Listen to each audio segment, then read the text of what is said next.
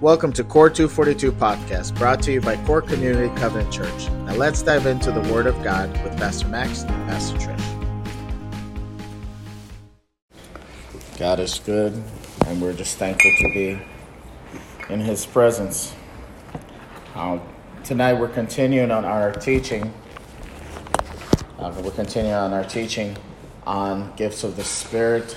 We have covered the first apostles and teachers and evangelists, and today we're going to talk about prophets and with word of knowledge and wisdom. And words of knowledge and wisdom, and we're going to see how we talked about how Ephesians chapter 4 talks about those five gifts that are there to equip the body of Christ to do the works of God that we have, and then there's also other scriptures.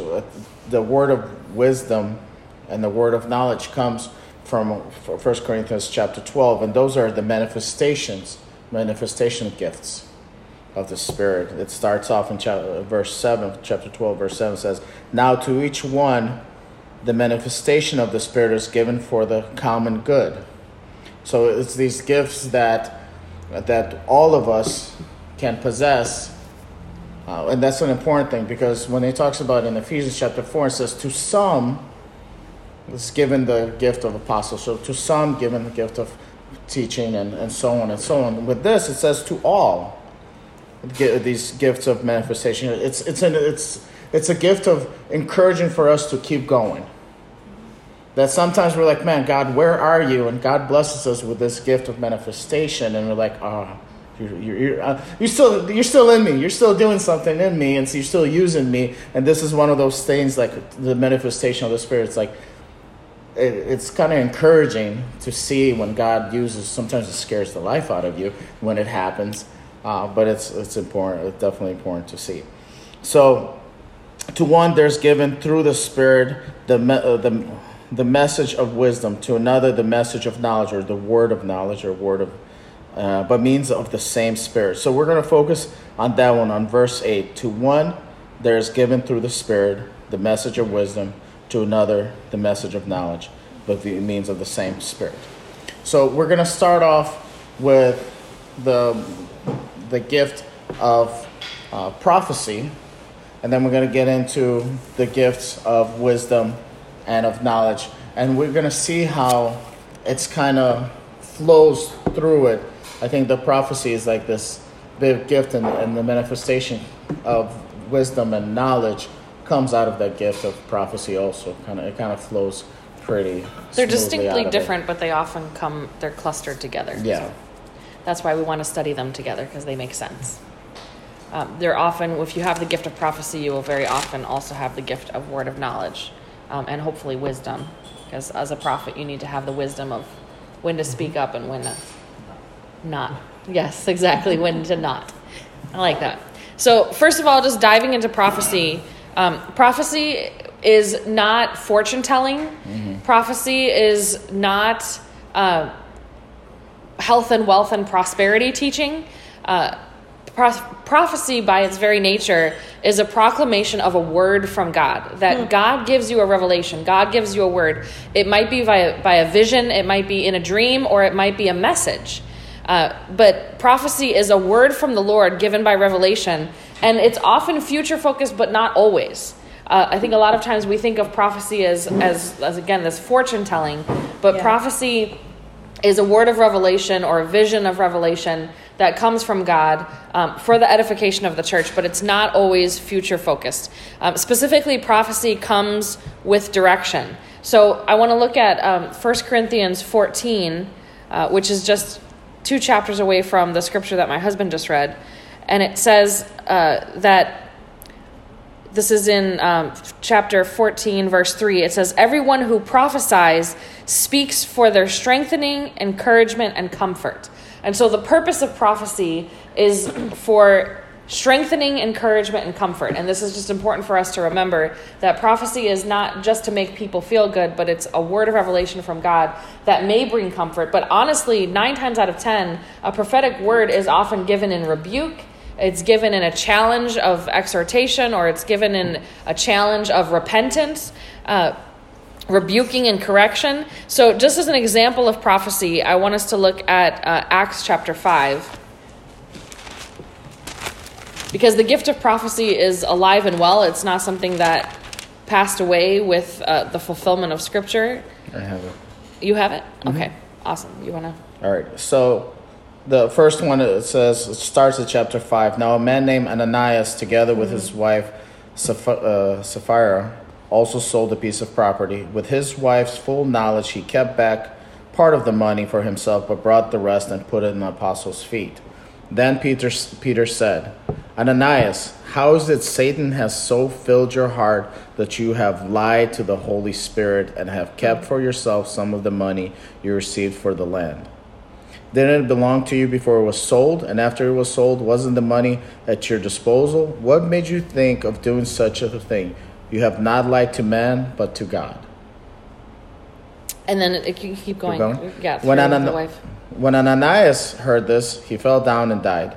And a great fear seized all who heard what had happened. Then the young man came forward, wrapped his body, and carried him out and buried him. About 3 hours later, his wife came in, not knowing what had happened. Peter asked her, Tell me, is this the price you and Ananias got for the land? Yes, she said, that is the price. Peter said to her, How could you agree to test the Spirit of the Lord? Look, the feet of the man who buried your husband are at the door, and they will carry you out also. At that moment she fell down at his feet and died. Then the young man came in, and finding her dead, carried her out and buried her beside her husband. Great fear seized the whole church and all who heard about these events. So we see here that there's a somewhat of a future element to this, what Peter has to say, but it happens almost instantaneously. The more important part of the prophetic word that Peter gets in this story is that he is given a word from God, and he knows things, and he delivers a message like, you have lied to God, and as a result there's going to be a consequence.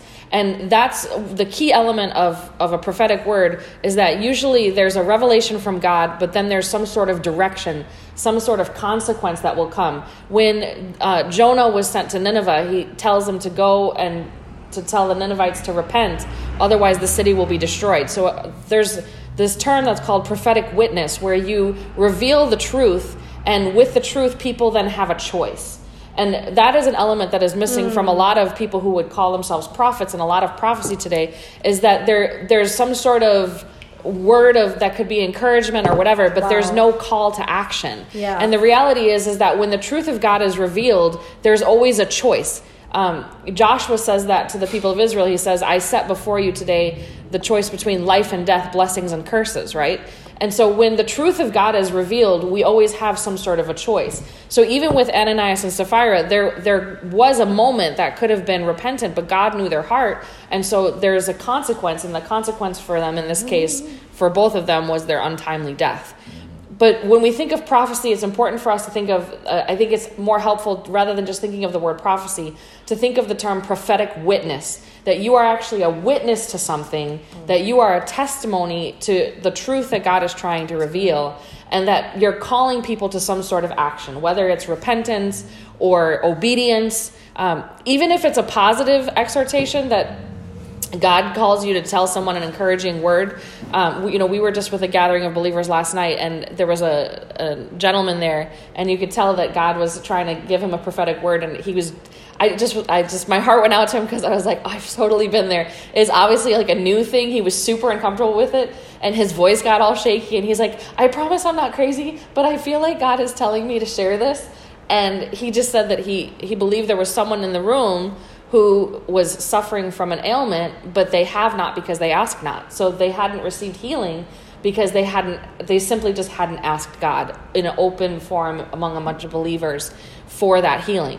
And so there's a way that when prophecy is delivered, there's a signature to it that is very rare, and you'll know it by the truth that's being proclaimed. You can sense it in your spirit, but also there isn't an arrogance that comes with prophecy. Most of the time when a prophetic word is brought forth, because it's uncomfortable, because it's not something that would be openly known, and because it requires some call to action, usually the person who's delivering it, I mean, they can be a bold witness, but there's this self-consciousness, they don't necessarily even want to deliver the prophetic word because it's uncomfortable. So a lot of what we see happening in the church of people who are self-proclaimed prophets who are preaching health and wealth and prosperity, they're actually, what the Bible evidences over and over and over again, that's actually false prophecy. And we're not testing the Spirit to see whether or not this prophetic word is actually true. Is what they're prophesying coming to pass? And God's judgment, when God's judgment comes, he starts with the church. And as we mentioned about teachers, those who would teach should be careful because they'll be held to a higher standard. The testimony throughout Scripture over and over again is that the prophets will also be held to that same high standard because they're proclaiming and saying that they're delivering the actual words of God. And if your words are your own and not the words of God, then God will judge you for that because he says you will be held accountable for every idle word that you speak. And how much more so if you proclaim that you're saying, "Thus saith the Lord. The Lord told me. The Lord gave me a word for you." Never open your mouth and say that the Lord gave you a word for someone unless you know that the word came from the Lord. Yeah, I think the hard part with that is the accountability that people just kind of use that out there. We've been joking about this since the beginning of our church. When Deuteronomy, when they talk about that, if somebody says that they're a prophet and they say something and it doesn't happen, they're a false prophet and you should stone them. Right. We always joke around. There's always a rock next to me. That if something comes up, but that's the problem because people say it, and if it doesn't happen, they're like, "Oh, you didn't have enough faith, or you didn't, whatever." No. But the church has so much confusion because we don't test the Spirit, which is actually one of our points. So that was in 1 John 4:1. Oh, I want to go to Joel. If you got Joel, we'll go there next. Joel. But first, I want to look at 1 John 4:1. It says, "Dear friends, do not believe every spirit, but test the spirits to see whether they are from God, because many false prophets have gone out into the world." In verse 2, it says he not only tells us to do this, but he tells us how. He says, "This is how you can recognize the Spirit of God. Every spirit that acknowledges Jesus Christ has come in the flesh is from God, but every spirit that does not acknowledge Jesus is not from God. This is the spirit of the Antichrist, which you have heard is coming, and even now is already in the world." So you can't say out of your mouth on one hand that there's universal truth or that God is in everything and God is everywhere, and then say that you're a prophet and God wants you to have health and wealth and prosperity, because that is evidence that you're a false teacher. But if you're teaching that there is one way, one truth, one life, and that is through Christ Jesus, then in the next breath, if you're claiming to be a prophet, that's a test that whether or not you're truly preaching the word of God. Meaning if you alter the gospel, then you're a false prophet. I think that's important, that the prophecy needs to line up with the word of God. If it's something that does not connect to what the scripture says, all of a sudden the prophet starts prophesying over somebody and it has nothing to do with what Jesus has taught on, then it's not it. You cannot speak with the Holy Spirit that is not lined with the Holy Word. Right. The writer was all the same, but now you're speaking out and no, it's totally different. Right. So we believe Scripture was given through the Holy Spirit through prophetic revelation. And so if someone claims that they have a prophetic word, the number one test against that is you test it according to Scripture. And if that prophecy does not align with Scripture, then it's not a prophecy from the actual word of the Lord. Yeah, and John in Revelation says, "Woe is to anyone who adds to this words." Or takes away, Or takes away. Yeah, so when somebody's like, "Well, it's not really what the scripture," no, you gotta stick with what God has already revealed. So in Joel 2:28, if you can read that. Yeah, Joel 2:28 says, "And afterward I will pour out my spirit on all people. Your sons and daughters will prophesy. Your old men will dream dreams. Your young men will see visions. Even on my servants, both men and women, I will pour out my spirit, in those days. So we see here that instead of prophecy becoming obsolete with the writing of Scripture, God actually promises that he will pour out his Spirit on all of his people, and that all of his people would be able to have visions and dreams. And so we can all, if through the Holy Spirit, we have one Holy Spirit that's within us all, that God can give a prophetic revelation to any one of us if we by faith are open to it. So some of us might have dreams, some of us might have visions, some of us might receive a word or a message. But we have to remember, again, these prophetic messages, these prophetic words are meant for the edification of the church. Mm-hmm. So they're not something that, it's something that will build up, that will call us to repentance, that will call us to obedience. So the message is always going to be the same, is my point. So if people might call all kinds of crazy things prophecy or say that they have a word from the Lord, sure. But if it's not calling you to repentance, if it's not calling you to some act of obedience, then it's not a prophetic word. Because by nature, prophetic witness calls you to obedience. A prophetic witness calls you to repentance. That's what a prophetic word does. It doesn't necessarily mean that it's not a message from the Lord, but it's not prophetic. Do you hear what I'm saying? So prophetic by nature causes this sort of transformation of the believer. Mm-hmm. And if it's not calling you to some sort of transformation, then it's not prophecy. Prophecy is transformative by nature. Mm-hmm. Yeah. So Isaiah 55:11, I'll give this as an example, because again, the scripture is a prophetic revelation in and of itself. So it says here in Isaiah 55, verses 8 and going on, it says, "For my thoughts are not your thoughts, neither are my ways your ways, declares the Lord. As the heavens are higher than the earth, so are my ways higher than your ways, and my thoughts higher than your thoughts." And I tie this into prophecy because what happens through prophecy is that God makes his thoughts known. God makes his word known. He makes his ways known through prophetic revelation. And it says, "As the rain and the snow come down from heaven and do not return to it without watering the earth and making it bud and flourish, so that it yields seed for the sower and bread for the eater, so is my word that goes out from my mouth. It will not return to me empty, but it will accomplish what I desire and achieve the purpose for which I sent it out."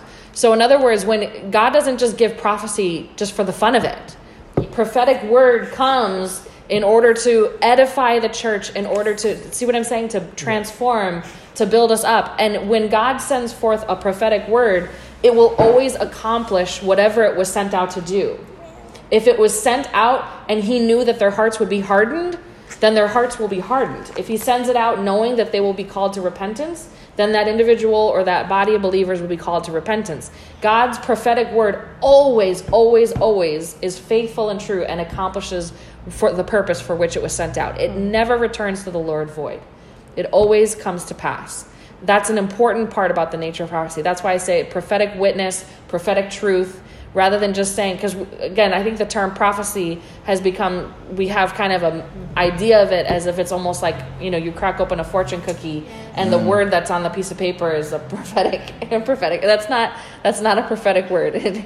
God does not necessarily speak in fortune cookies. He speaks through his vessels, the prophets. Yeah, and we need to remember Paul talks about prophecies. He lists all these gifts of the Spirit, but he says, "I would rather you all prophesy," because prophecy builds up the body of believers. And he has this back and forth between tongues and interpreter of tongues and prophecy, and he's like, "But I would rather you," because if a non-believer comes in and he hears people speaking in tongues, they're like, "All right, well, this is not for me." But when you come in and you see people prophesy, come in and somebody's prophesying, and they see the body's being built up, they see that God's Spirit is in there. So that's why he always talks about, "I would rather you prophesy than anything else." Right. So again, the prophecy originates from the Lord and not from us, and it's transformative and it's always telling the truth. It calls us to action. The next thing about prophecy, 2 Peter, chapter 1, verse 20. I'll start with verse 20. "Above all, you must understand that no prophecy of Scripture came about by the prophet's own interpretation. For prophecy never had its origin in the will of men, but men spoke from God as they were carried along by the Holy Spirit. And this is why I'm saying even just the nature of the person, someone who is going to bring a prophetic word, God chooses prophets with a certain type of nature, that they realize that the word that they're speaking with fear and trembling did not come from them. So people who very self-proclaimed prophets who stand up and boldly proclaim, and they have a sense of arrogance about them and the word that they're speaking, that's another way that you can test the spirit and tell very often that that's not a true prophet, because the nature of the prophet, the word that they're delivering did not come from them. So they're going to be uncomfortable. Yeah. There's going to be a certain sense of fear and trembling that they have in delivering it with integrity. Does that make sense? The next thing is in Amos chapter 3. And again, this is important to testify that prophecy is such an important gift.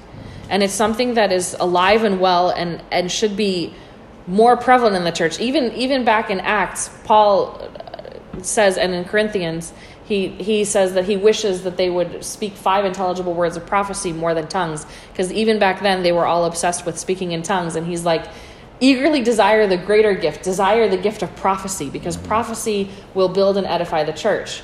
And so prophecy is this incredibly powerful gift that we have not appreciated and we have not cultivated within the body of Christ. And I believe that this is why there's so much false teaching. This is why there's so much division in the church, because we've gotten away from allowing the Holy Spirit to speak prophetically.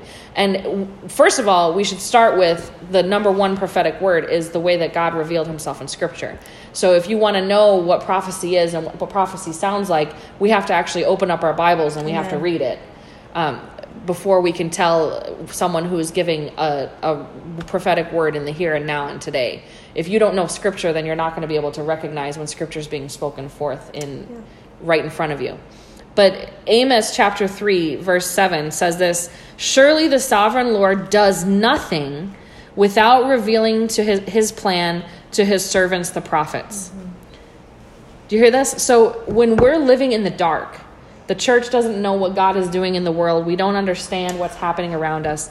This is because we have not cultivated and we're not listening to those who have the prophetic gift within the church. It says here, God does nothing without revealing his plan to the prophets. So that means before his second coming, that's why Jesus says to those who believe that he should not come like a thief in the night, that we should hear rumblings, where there should be prophetic words being spoken, that we see God's hand active in the world. We see how he's moving. We see what he's doing, and we sense that he's coming and that he's coming soon. That we shouldn't be caught by surprise, because his Holy Spirit has given those prophets in the church to let us know what God is doing, because he doesn't do anything without first revealing it to his prophets. So there should be those who are rising up in the church who can help us understand, what is God doing? What is the rumbling that's happening? And it's almost, a prophet is almost like a translator. They hear what God is saying and they translate it into words that the church can understand. Moses was prophetic like that, right? The Israelites were around the base of the mountain, and all they could hear was a rumbling like thunder, and they were terrified of meeting God on the mountain. And so Moses goes up because they were too afraid. They were like, you go up, you talk to him. If we speak to God, he's going to kill us. We can't withstand it. And so God chooses certain messengers who can speak with him face to face the way that Moses did. And Moses had that prophetic gift that he heard from the Lord, and then he brings the word back to the people. And God is not silent. God is speaking even today. And there have to be those in the church who have been given that anointing and that calling to tell us, what is God doing? What is God's will for us as a body of believers? What is God's will for us individually?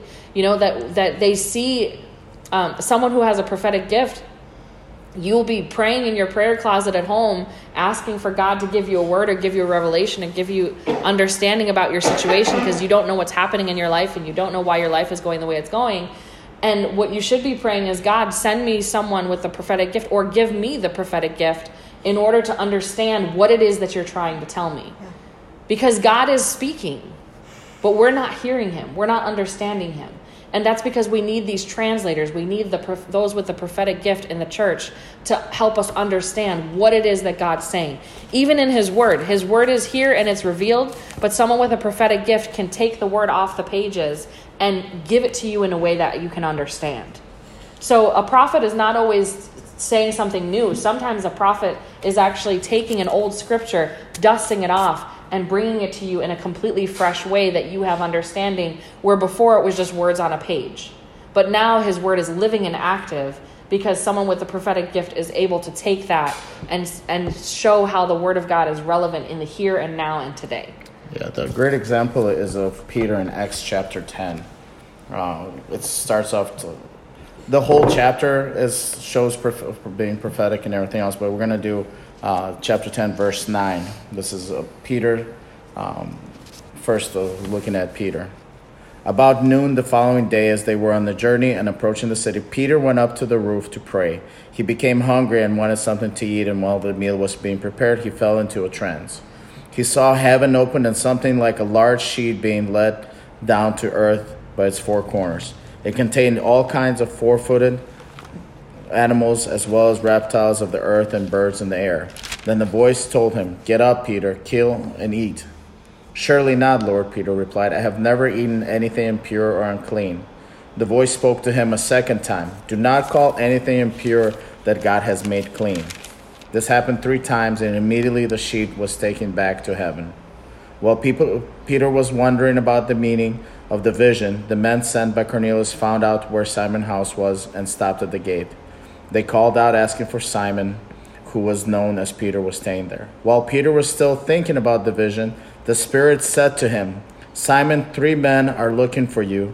So get up and go downstairs. Do not hesitate to go with them, for I have sent them." Okay. You're going to say something? No.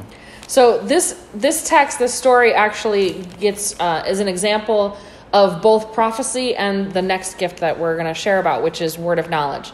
So word of knowledge is not something that we talk about very often in the church. I don't know if you've had experience with a word of knowledge, if maybe you've been given a word of knowledge in the past. But a word of knowledge is very similar and often comes very hand in hand with prophecy, but it's slightly different. So like I said, a prophetic word is a word of God, but it calls you to transformation, calls you to action. A word of knowledge is information. You're given facts or information that you would literally have no way of knowing. That's what a word of knowledge is. So you might be in prayer for someone, and as you're praying, all of a sudden you realize that person, they didn't tell you. Yeah. You didn't know, no little birdie, you don't have cameras in their house, but you know that they've been struggling with insomnia. Mm-hmm. And so all of a sudden you can either ask them and say, "I'm sorry, do you struggle with insomnia?" Or you have a strong enough sense that as you're praying, you start to just pray for their insomnia. And you say, the Lord wants you to know that he sees you tossing and turning with anxiety at night. And he wants you to know that the Lord gives sleep to those whom he loves. And there'll be a word of knowledge, and the person will just be amazed at, "How did you know that? Because I didn't tell you." And you're not that smart. That's usually how you know it's a word of knowledge, because you're not smart enough. There's no way you would have figured it out. Mm-hmm. There's no way you would have had that knowledge. And again, just keep in mind, like with all of these gifts, God usually gives you gifts that are scary, and they call you out of your comfort zone. Mm-hmm. And so you're going to have this prompting in your spirit where you just know something that you'd have no way of knowing. And just like this man that I shared about last night, where he's like, "I promise I'm not crazy." You feel the need to almost give this disclaimer, like, I'm not crazy, although I feel crazy right now. I haven't been stalking you. I don't have cameras in your house, I promise. So this story with Cornelius and Peter has a prophetic vision and that's why we chose this story, because it shows both prophecy and word of knowledge, and you can see them next to each other and see how they're different. And so the prophecy is that he has this vision that's for the edification of the church, to let us know that we no longer have to follow the food laws and the food rituals, because God has made everything clean. That's a prophetic vision, a prophetic word. But then he says, while he was still thinking about the prophetic vision, the Spirit says, 3 men are looking for you. Get up and go downstairs. That's a word of knowledge, where all of a sudden he just knows that there's 3 men downstairs. He knows very specific information. And actually, right before this story, Cornelius also is given a word of knowledge. That's why the 3 men even show up. So Cornelius is there and he's praying. And I actually love this story, because he's praying and he says, "What is it, Lord?" And the angel answered, "Your prayers and gifts to the poor have come up as a memorial offering to God. Send men to Joppa to bring back a man named Simon, who is named Peter. He is staying with Simon the tanner, whose house is by the sea." And I love that it's so exactly specific. He's like, send men to this town, look for this man who's in this guy's house, just in case you need direction, it's by the sea. He's over by the sea. And that's how word of knowledge works. And again, the amazing thing is that the Holy Spirit is the same yesterday, today, and forever. Amen. And why are we not seeing these gifts more prevalently in the church? This is something that God wants to do in his church. He's eager to pour out these gifts on his people. And we're happy to just settle with an hour on Sundays singing songs and lifting up our hands and having a sermon with a tear-jerking altar call. And he's like, I want to pour out gifts of prophecy on you. I want to give you words of knowledge. I want to show you, right, things that are beyond your understanding. I want to give you more than you could ask or imagine. But we're not even hungry for these gifts because we don't understand them. We don't even know that they're here. Yeah. And this is so amazing. And the same, I want to give one more example of word of knowledge, which is Jesus with the woman at the well. And this is a really well-known story, so you probably could recite it by heart. Jesus comes to the well, and he begins to have this interaction with the woman. But what does he do? And what is it that the transforming power of a word of knowledge? He asks her for a cup of water, and they have this dialogue, right? But eventually he says, "Go call your husband and come back." And she says, "I have no husband." This is John chapter 4. I'm in verse 17. And Jesus says, "You are right when you say you have no husband. The fact is, you've had 5 husbands, and the man you are with now is not your husband. What you have said is quite true." That is a word of knowledge. Like, he knows specific things about this woman and about her life that he would have no way of knowing. And we see how this is tied. Her response is, "Sir," the woman said, "I can see that you are a prophet." And this is why I chose this story, because you see how word of knowledge comes very close to prophecy. She already knew where he was going. She's like, okay, you've given me a word of knowledge. I know that something is coming, because obviously the word of knowledge that he gives is one that she's not proud of. It's one that's going to call her right to action. It's going to call her to repentance, that she knows she's not living a godly life. And so she already anticipates that prophetic call, which, again, prophecy is a word that is transformative and calls you to action. A word of knowledge is just facts and information. The prophetic calls you to action. And so they're very, very close together, and God uses them often in tandem, but they're distinctly different. And the Holy Spirit uses both of them to give us revelation. And the way Scripture says that it's living and active and sharper than a double-edged sword, right? Cutting between bone and marrow, getting to the very heart of man. And this is how he does it, is through words of knowledge and through the gifts of the Holy Spirit. We're so busy fighting about tongues that we're missing out on this incredible wealth of spiritual gifts. How amazing would it be? I mean, it would be kind of scary to come to church if you knew that you feel like you're walking in and you're just vulnerable because someone is going to know something like, "Hey, I saw what you were doing Thursday night." And you're like, "Wait, wait a minute." You know, it's like, what? How did you know? You know? And nobody coming to church. But we don't even know that these gifts are available, and we're not taking advantage of them. And so the church is living in so many ways just powerless and impotent without that transforming work in the world. And when God is like, I want to move among you. I want to pour out my gifts on you, not sparingly, but generously. These are the kind of things that he has in store for his people if we're just open and ready for it. But we have to know that it exists, and then we have to pray for these gifts. And then we also have to obediently cultivate these gifts, because they're scary. When you first get a word of knowledge about someone, it's a really scary feeling. It's intimidating, because you don't know how they're going to respond. You might be rejected. And I didn't even share about that, but what happens, we all want to be prophets or whatever, but what happens to the prophets?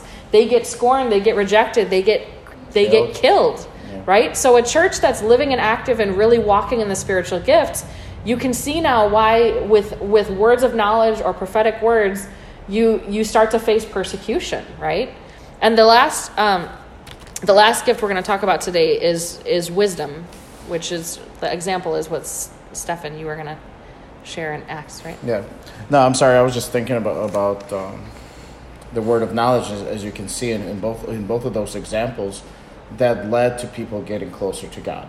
Like with Peter, he went to the Gentiles, and there was probably a good chance that if he wouldn't have seen that thing, that vision, and saw that those who were unclean now are clean, that means they can get saved. They can hear the gospel. They can be filled with the Holy Spirit. Before that, he wouldn't even mix with them.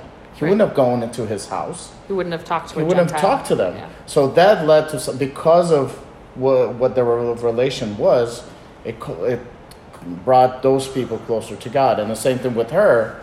She got changed. She became closer to God. And then she told others that brought them closer to Jesus also. So there's that change. It's not this gift of knowledge. It's not just to gossip and to find out cool, juicy things. It's to bring people closer to God. Because honestly, if somebody gets a word of knowledge and they're like, "Oh, I know something about you," that's not what it's intended for. You should pray for the sister so and so because this is what she did. You know what I mean? This is what God revealed to me about her. No, it's between you and that person. And what did Peter do when he showed up with him? He's like, "This is what God revealed to me. This is why I'm here." This was between him, So that's an important part. But yeah, Acts chapter 7, right? 6:10. I'm sorry, Acts chapter 6, verse 10. And I know I put the thingamajig in here. And I absolutely love this scripture.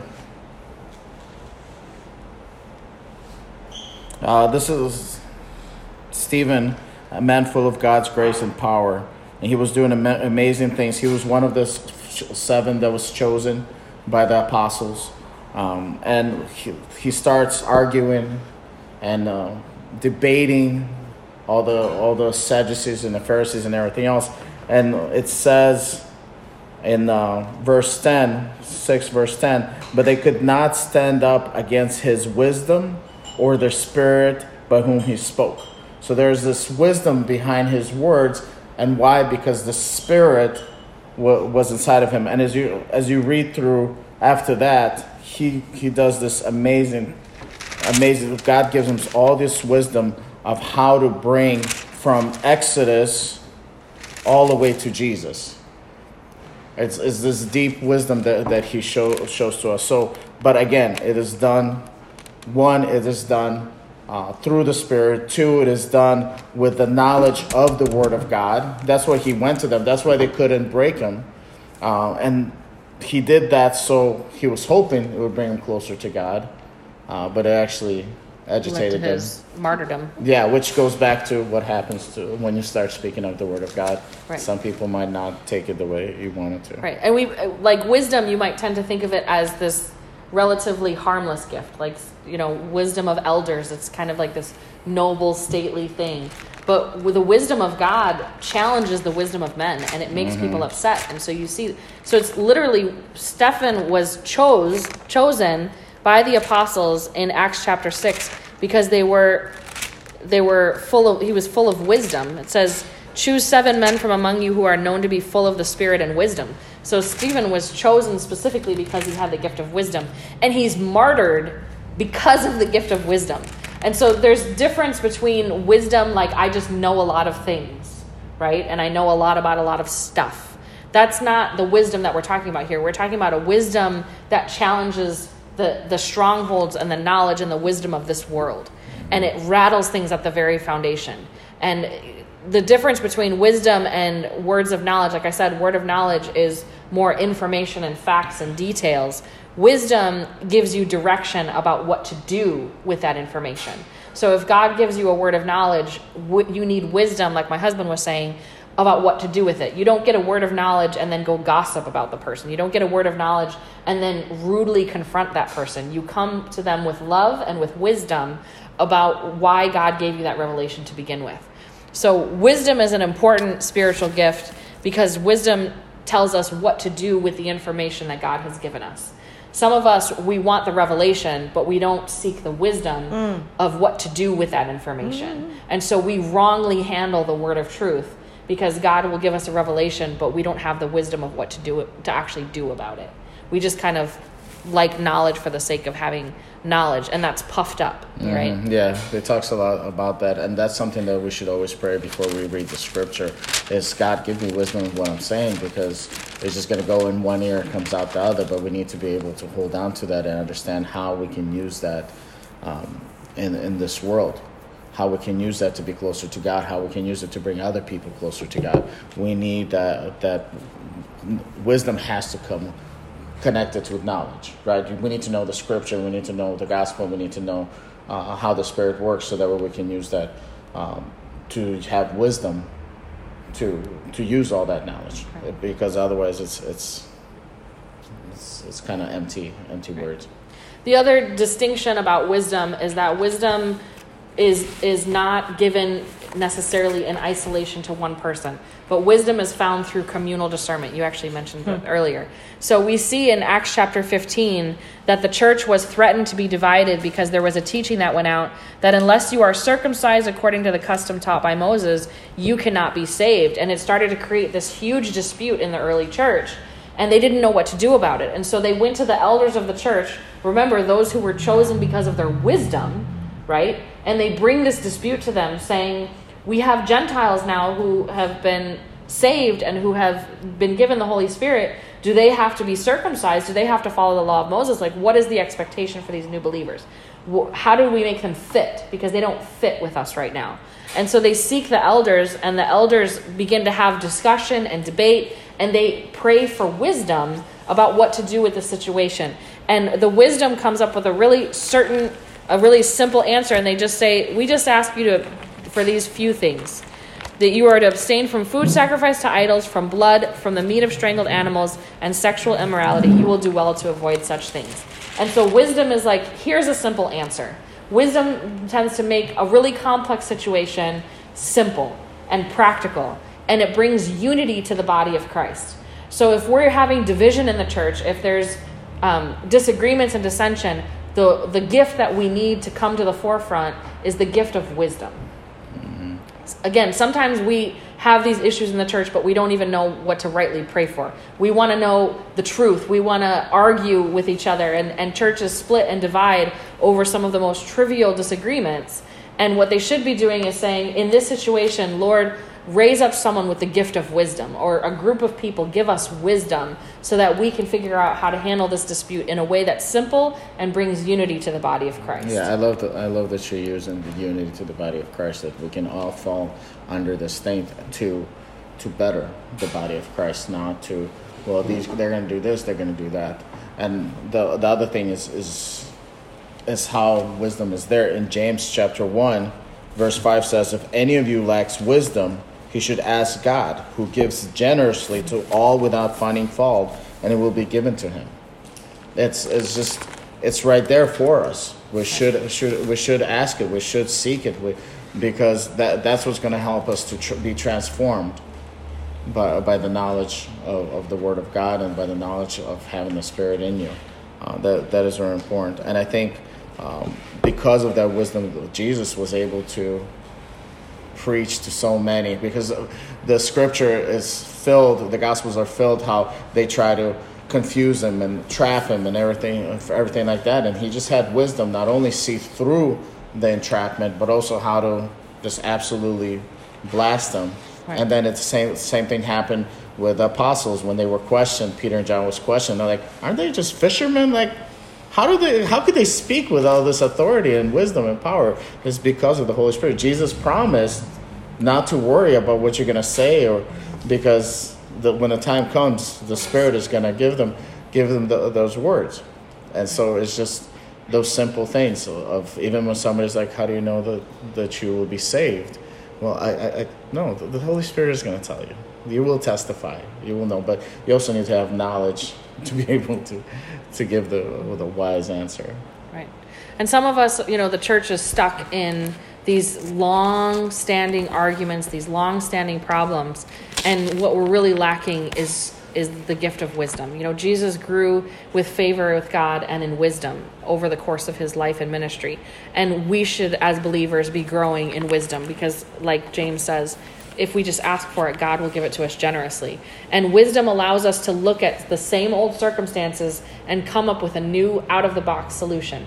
Like you mentioned, how Jesus had wisdom against the teachers of the law. They come and they try to corner him about paying taxes, right? It was a sharp argument that some people believed that they should pay taxes and other people said, no, this money belongs to God. And Jesus takes the coin, right? And he has wisdom and he has an answer that's outside of the box. He says, give to Caesar's what is Caesar's, give to God what is God's. And it blows their mind because he totally looked at an old argument and he came up with a solution that defied both sides, that the world and life is not black and white. And the church needs people to stand in that gap with wisdom. I was having this conversation with my son, the discussion about whether, evolution or creationism, there's all this evidence that the earth is an old earth, but creationists believe that the earth is only 6,000 years old. And my answer was just, well, why couldn't God create the earth and make it old from the beginning?